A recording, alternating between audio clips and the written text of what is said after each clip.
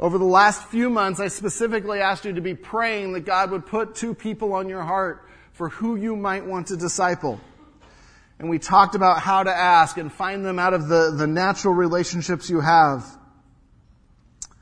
But now we come today to go time. It's time to start. It's time to put it into practice. And this is where it gets scary. This is where the heart starts to beat faster. Well, I don't know if I can. I don't know.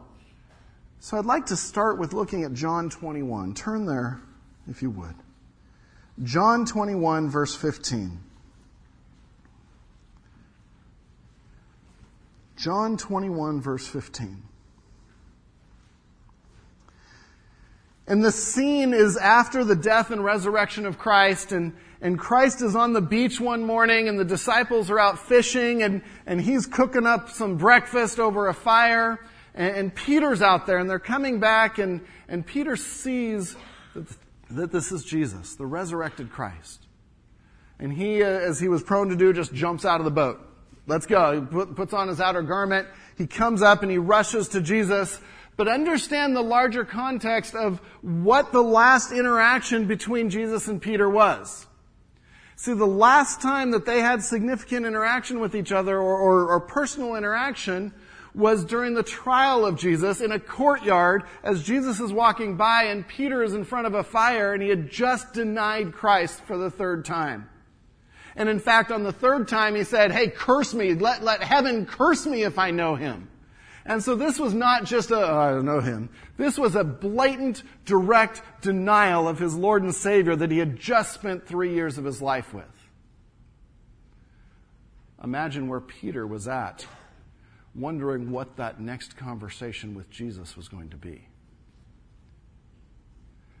I know when I was a child and I did things that I knew Dad knew about, I knew what that next conversation was going to be. And I avoided it every chance I got. And so Peter knows what he has done. He knew it when Jesus looked at him in that courtyard and the rooster crowed. And we come to John 21 to a story of a Simon Peter that God intends to disciple the church, to start the church, to do significant things for the kingdom. But we come to him as a man who has every excuse in the world not to serve. Who has every reason to say, I have failed, I have let my Lord down, he can't use me. So we come to verse 15. When they had finished breakfast, Jesus said to Simon Peter, Simon, son of John, do you love me more than these? He said to him, yes, Lord, you know that I love you. He said to him, feed my lambs.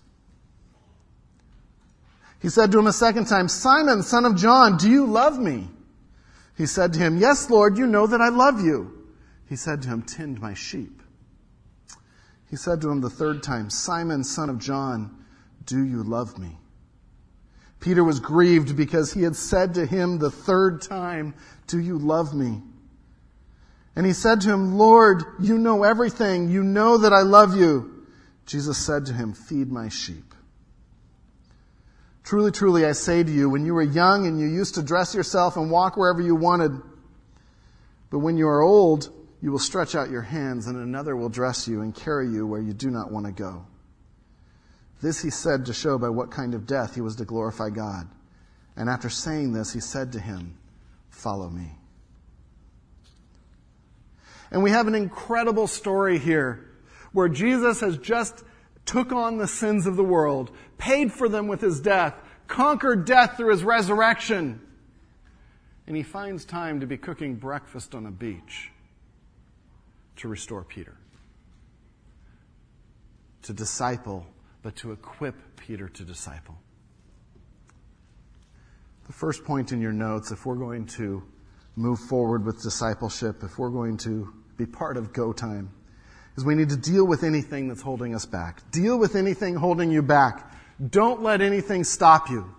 And this interaction between Jesus and Peter was a specific interaction to re-engage Peter, to say it's go time, it's time to minister again, to not let your failure stop you. And so Jesus reinstates him by a fire with 3 questions, just like he was denied 3 times with 3 questions. He says, do you love me? Do you love me? We can come to discipleship and say, I'm not qualified. I'm not qualified. I haven't had Bible college. I haven't had seminary. You know what? I even sinned last week. Yes, we all did. Because the power of discipleship doesn't come from being experts in God's Word. The power comes by showing that we love God and walk with Him, and that we're able to ask for forgiveness and repent. And so the first question Jesus asks him is the question that we have. Is your love for Jesus more important than anything else? It's the first qualification of discipleship, of being able to disciple others. Is your love for Jesus more important than anything else? In verse 15 there, when they had finished breakfast, Jesus said to Simon Peter, Simon, son of John, do you love me? Catch the next phrase. More than these. More than these. Probably referring to more than any of the guys standing here, more than the career that you had with fishing, more than anything else, do you love me? And if we're going to be ready to disciple, that's the qualification. If we can't come to Christ and say, I love Him more than anything else, then that's the first step of being ready to disciple, is getting our heart right. Getting our love for God right. We can focus on inadequacies, and we all have them. Every parent has them when you parent your children, but you know what? We still have to parent. Even though we make mistakes and even though we fall, we parent, and prayerfully we do that out of a deep love for Christ. And it's amazing how the process of discipleship will help you grow. Will help you, not just those you disciple. And so Jesus asked Peter 3 times, do you love me? And then he says, then it's time to go. It's time to feed my sheep. It's time to tend my flock. You don't have to make it up to me. You don't have to somehow wash my donkey or something else to pay for the sins. Love me, he says, and serve me. See, that love assumes a trust. It assumes a dependence. A desire to for Peter to give himself to Christ. It's a powerful question. It's not a feeling like, do you feel that you love me right now? It's a choice to say, I choose to love you. I choose to act in that way. And so Peter is faced with a choice that Jesus pounds in and brings home 3 times. Second question that Jesus asks him, or asks us, but as he's talking to Peter, are you willing to serve others rather than self? Are you willing to serve others rather than self? See, the instructions for Peter were all about serving others. Feed my sheep, tend or shepherd my flock. Whereas the sin that Peter had fallen into, and we see him fighting this throughout his life, is of self-dependence and self-preservation. Why did he deny Christ in that courtyard? He didn't want to die. He didn't want to be tortured. He was preserving self. And so self was more important than a love for God. And so Jesus' instruction to him directly counters that. Because if Peter now is to be about tending the sheep, feeding the sheep, his focus must be on the sheep, not on self. And he must be willing to sacrifice self to do that. We may say, well, yeah, I'd love to disciple, but that is way outside my comfort zone. That is something that it's not my personality, it's not something I should do. Well, that comes to a focus on self rather than the task, the mission that God has given us. And so Peter is given the mission to tend sheep. we are told in Matthew 28 and throughout the New Testament, disciple others. Disciple others. I love what Jesus instructs them to do. The feed my sheep is to teach them, to feed them God's word. Tend my flock. The word there is for shepherd, and it goes far beyond teaching, but to care for, to watch out for. A shepherd will take care of an injured sheep, will make sure sheep has food, will guide the sheep. And that is what God Almighty is asking Peter to do in spite of his failure, in spite of his weakness. He will give the strength. Third question that the passage asks us, will you count the cost? Will you count the cost? Because it will cost you. Verses 18 and 19.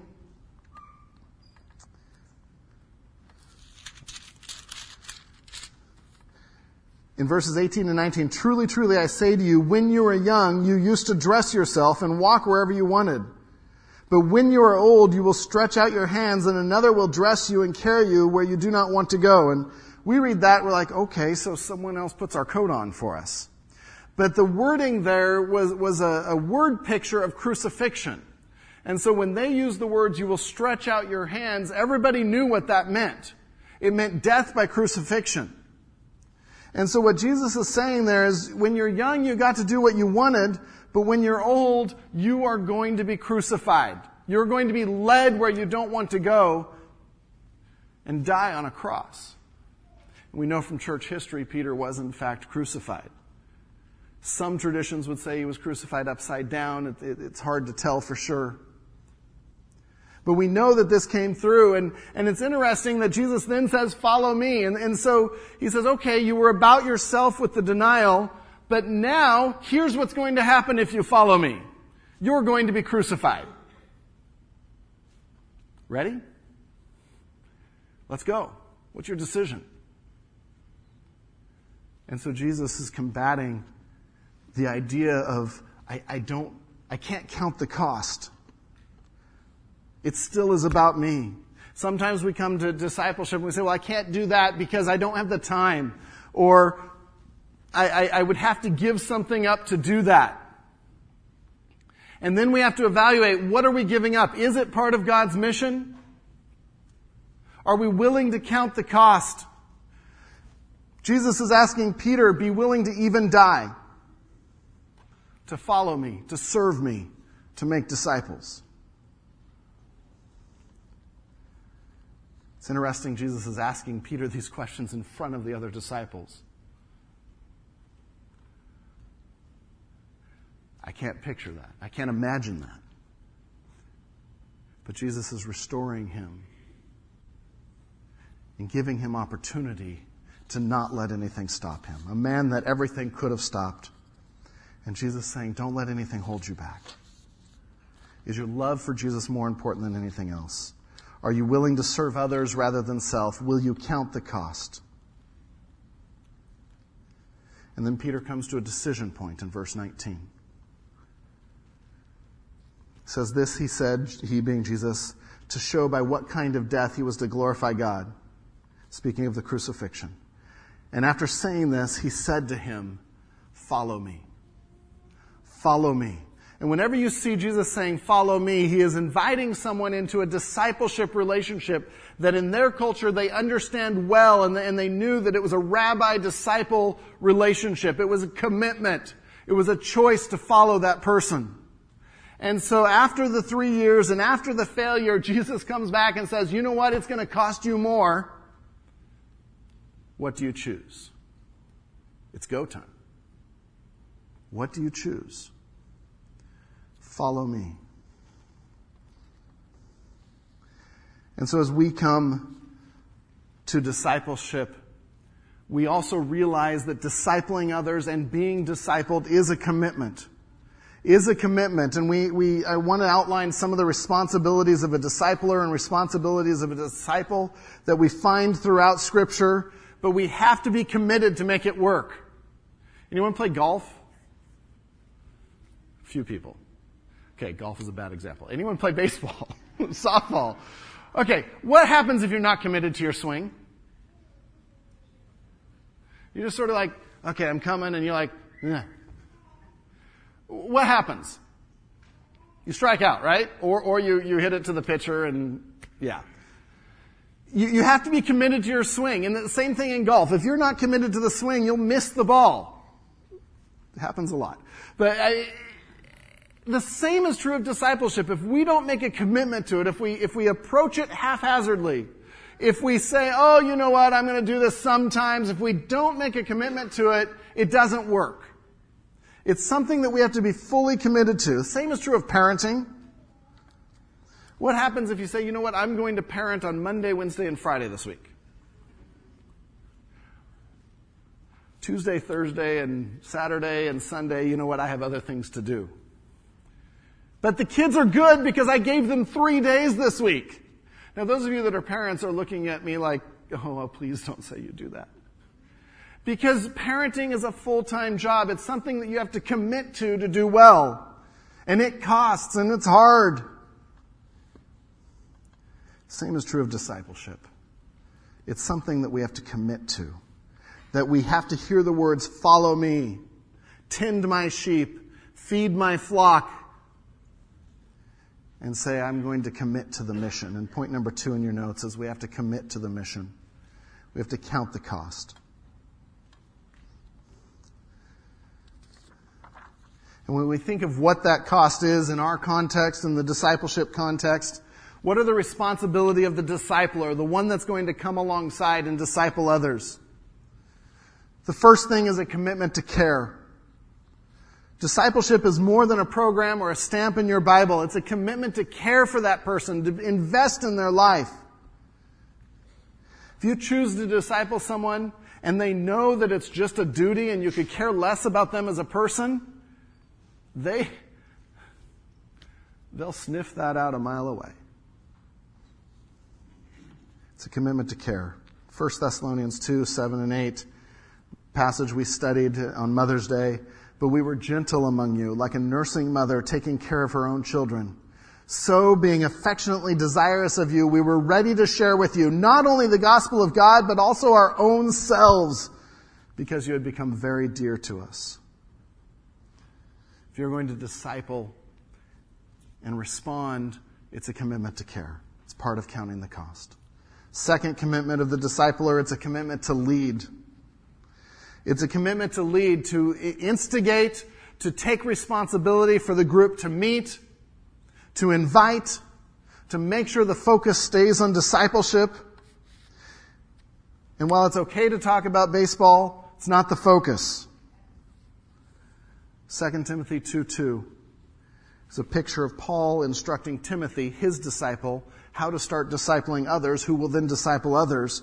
And he says, what you have heard from me in the presence of many witnesses, entrust to faithful men who will be able to teach others also.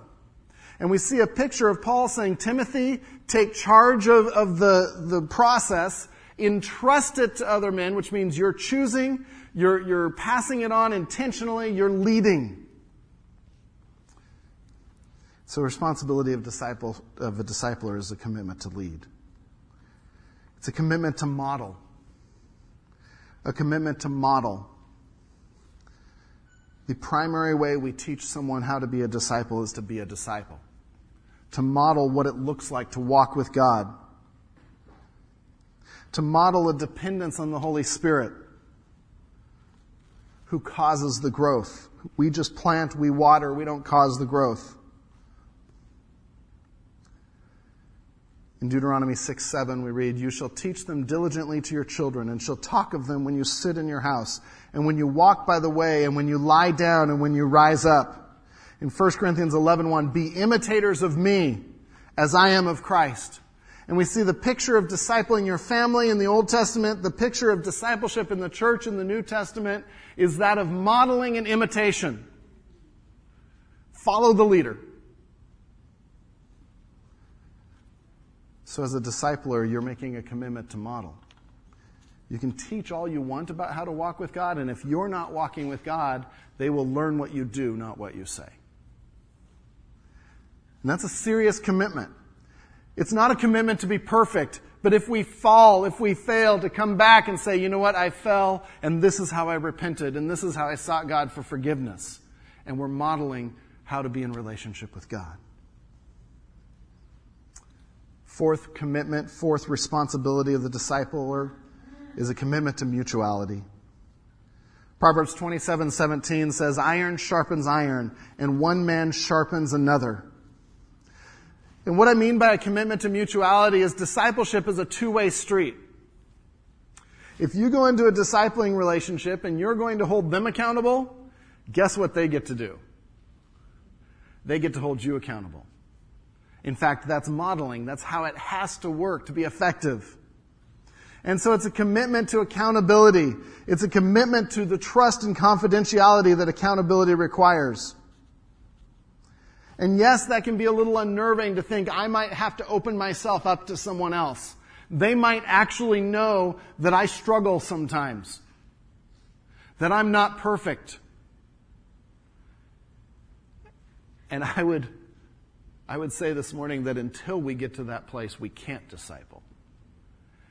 As long as we put ourselves on a pedestal and present ourselves as perfect and refuse to get real with people, we will not disciple. Fifth commitment of the discipler is a commitment to humility. A commitment to humility. The passage we read this morning, just one verse out of that, Luke 9:23. And he said to all, if any would come after me, let him deny himself and take up his cross daily and follow me. It's important that we come into a discipling relationship full of grace. Realizing how humble we are before God because He has given us grace, and then extending that grace to those we're discipling. If you're discipling a new believer, should they act like a new believer or should they act like a mature believer? Obvious question of the day, right? They should act like a new believer. And we show them grace and we bring them along and we help them with where they're at. Last night, my kids and I were starting to open some boxes for a trampoline we're going to be putting together. And Mark is trying to copy. You know, these boxes are 70 pounds each. And so I'm struggling with this because it's big and bulky, and I finally get one to the other side, and I look back, and he's over there just trying to drag and push. And now should I be upset with him that he couldn't pull that box over? Son, you need to grow up. Just pick that box up. It's go time. No, I should realize where he's at and help him to the next step. And so I went over and we brought the box over together. We took the lids out to the trash, and I'm carrying one, and Alicia's helping me with that one because that's what she can do at her stage. And I look back, and there's this huge box just sort of floating through the garage. It was great. You couldn't see Mark at all. You just saw this box floating along. I wish I had a video. You would have thought our garage was haunted or something. And he was hitting things as he goes, and I could get upset. I can't believe you couldn't carry that, but it's the time to show grace and humility because I've been showing grace and humility. So a responsibility of a discipler is to extend that kind of humility to those we disciple, to see where they're at and to bring them to the next step. Then we have 3 responsibilities of the disciple. It's not all on the discipler. 4 responsibilities, sorry. First is a commitment to grow. A commitment to grow. And if you're being discipled or if you're in a mutual discipling relationship, this is shown by a willingness to listen and follow instruction from those in your group with the goal of becoming like Christ. Instruction is worthless if we're closed to hear it. And so the commitment of being discipled is to say, I'm open to the change God has for me.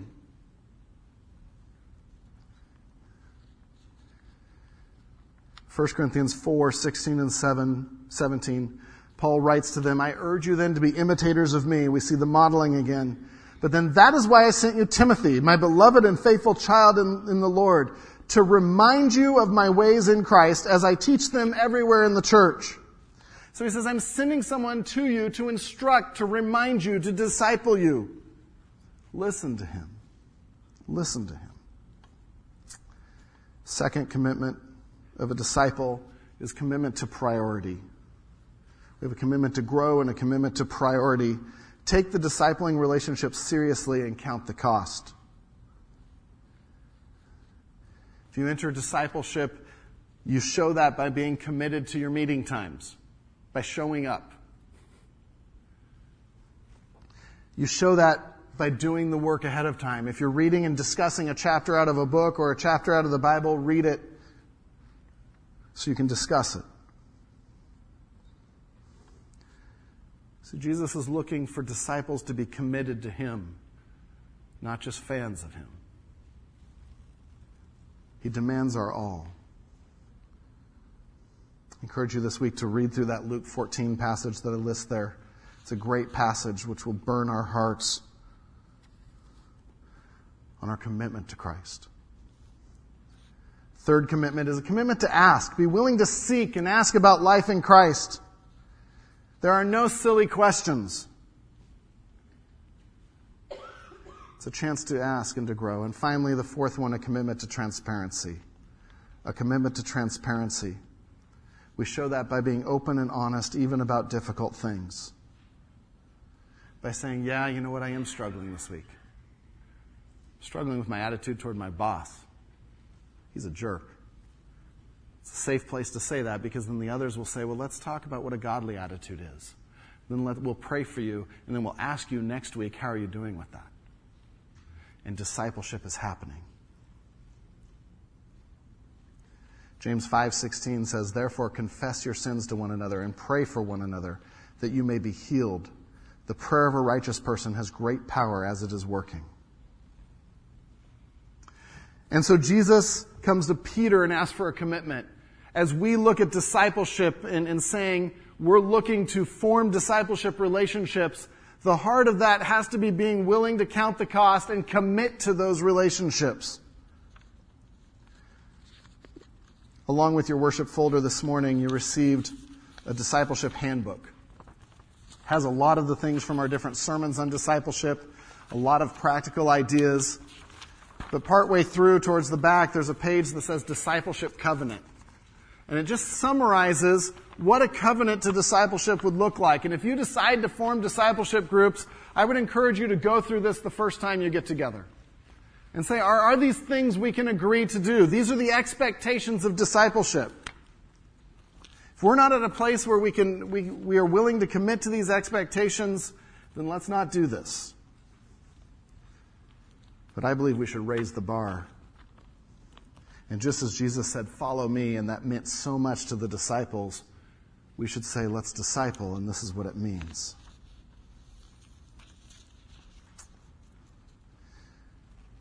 Third point this morning, if it's go time, if we're to start discipling relationships, we need to step out in faith and do it.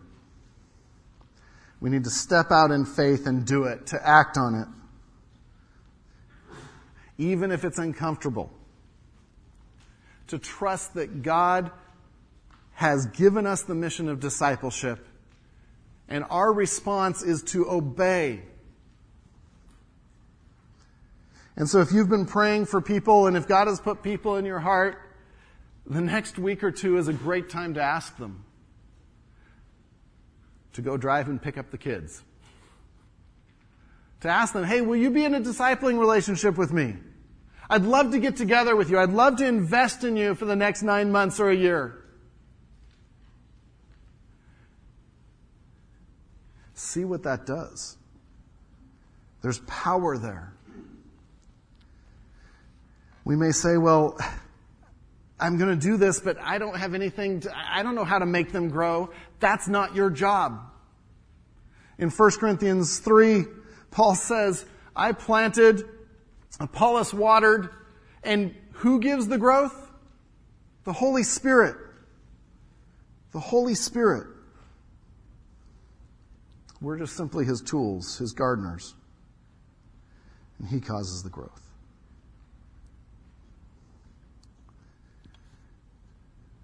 And finally, we need to put into practice the marks of a disciple.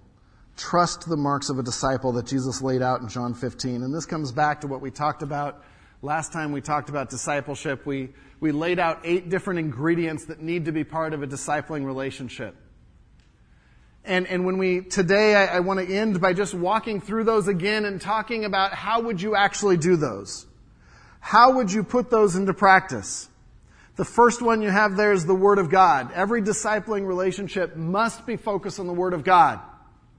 If that's not part of it, it's fun to get together, good fellowship, but it's not discipling. And so every time you get together, you should take 30, 35 minutes, more if you want, and be focused on some sort of a direction of studying God's Word. Maybe that's a book of the Bible. Maybe that's another book that will help us understand different biblical principles, always rooted in Scripture, though.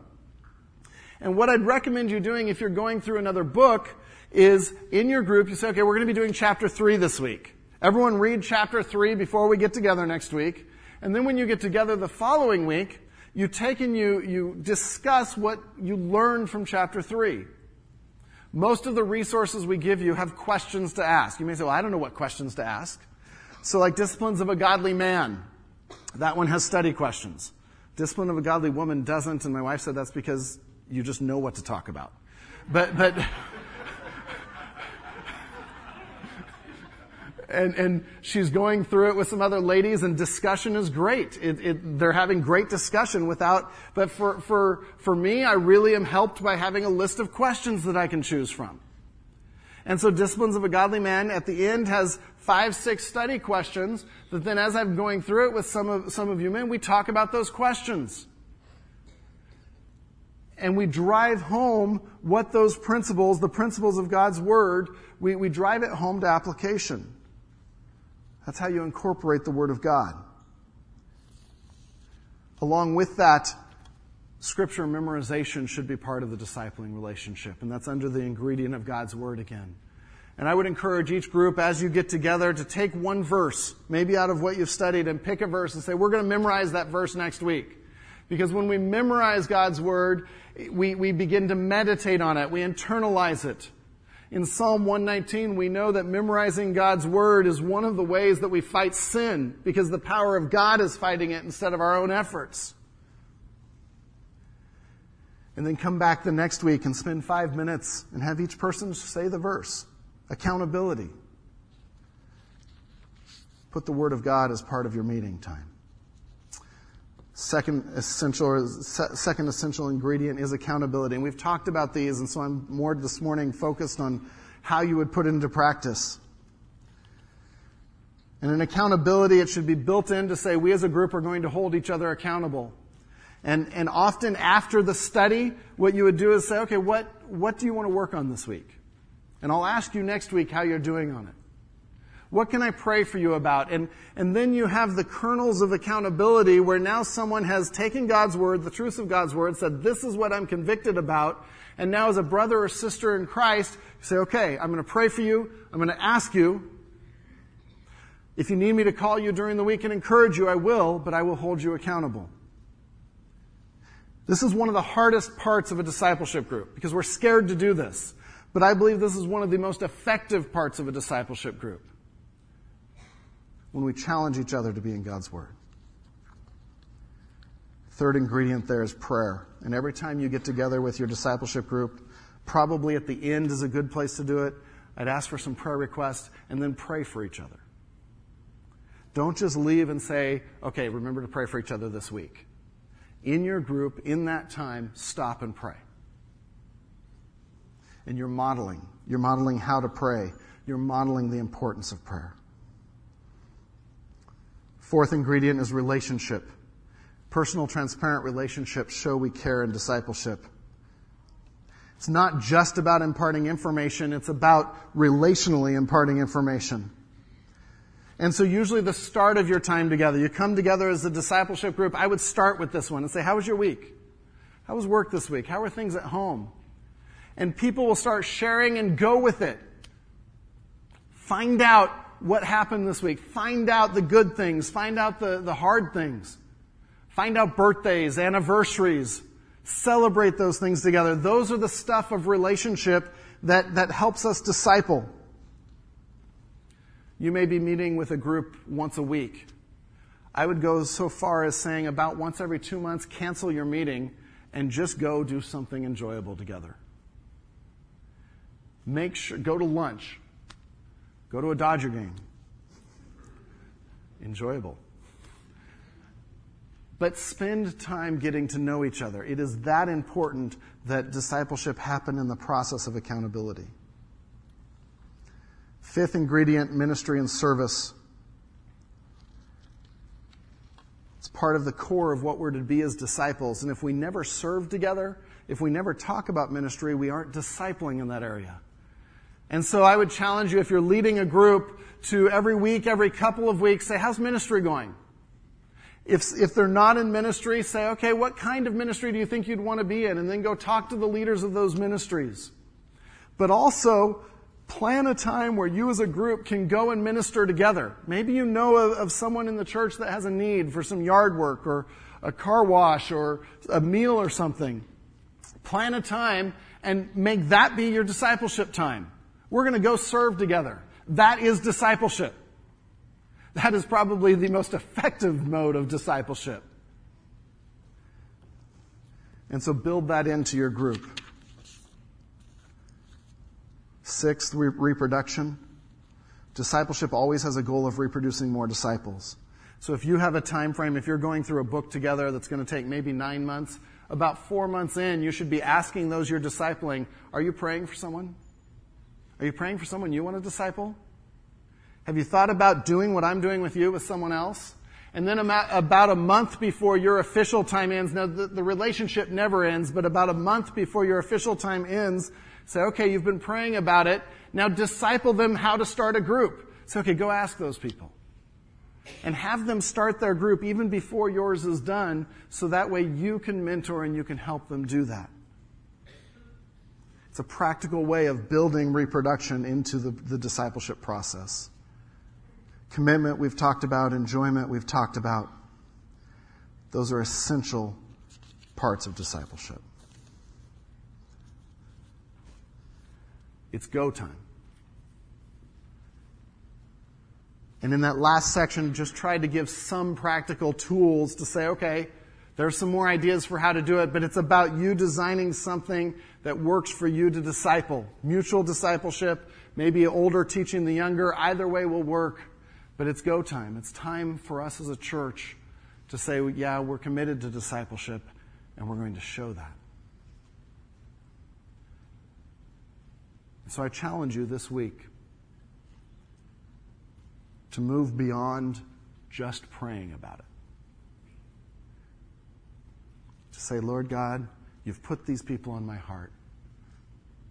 Now give me the strength to start, to go. This week, next week. We're not going to take sign-ups. We're not going to pair you up. The Holy Spirit is going to work. I'm excited to see what will happen. There's resources at the end of your packet. We can get those for you if you want. If you want to get those, that's fine. You might be sitting here thinking, okay, that's all great, but I'm a new believer. I don't know that I can disciple someone yet. I want to be discipled. What if no one asks me? Then our role as leaders is to facilitate that. And so let me know, let one of the elders know, let Pastor Andrew know, I'd like to be discipled. And we'll make it happen. We'll find a way to facilitate that and match you up and pair you up. But Village, our theme for the year is reproduce, called to disciple. I'm excited what God will do the next 3 months as we put that into practice. I know some of the groups have already started, and some of you are doing this, and I praise God for that. But if you're on the sidelines, now is the time to engage and see what God will do. Let's pray. Lord God, our Father, I pray that you will use the men and women in this church mightily in each other's lives. That the body will disciple each other. That we will be about your mission and about your kingdom. Lord, I pray that you would allay any fears, any concerns. That you would impress on us that it's by your strength and your power. Lord, I pray that you would equip, that you would use these times to deepen our maturity as a church, but also to bring others into the kingdom of God. Lord, we stand at the edge of a path that we don't know where it's going to go. But we love you, and we trust you, and we serve you. Can't wait to see what you do, God. In Jesus' name, amen.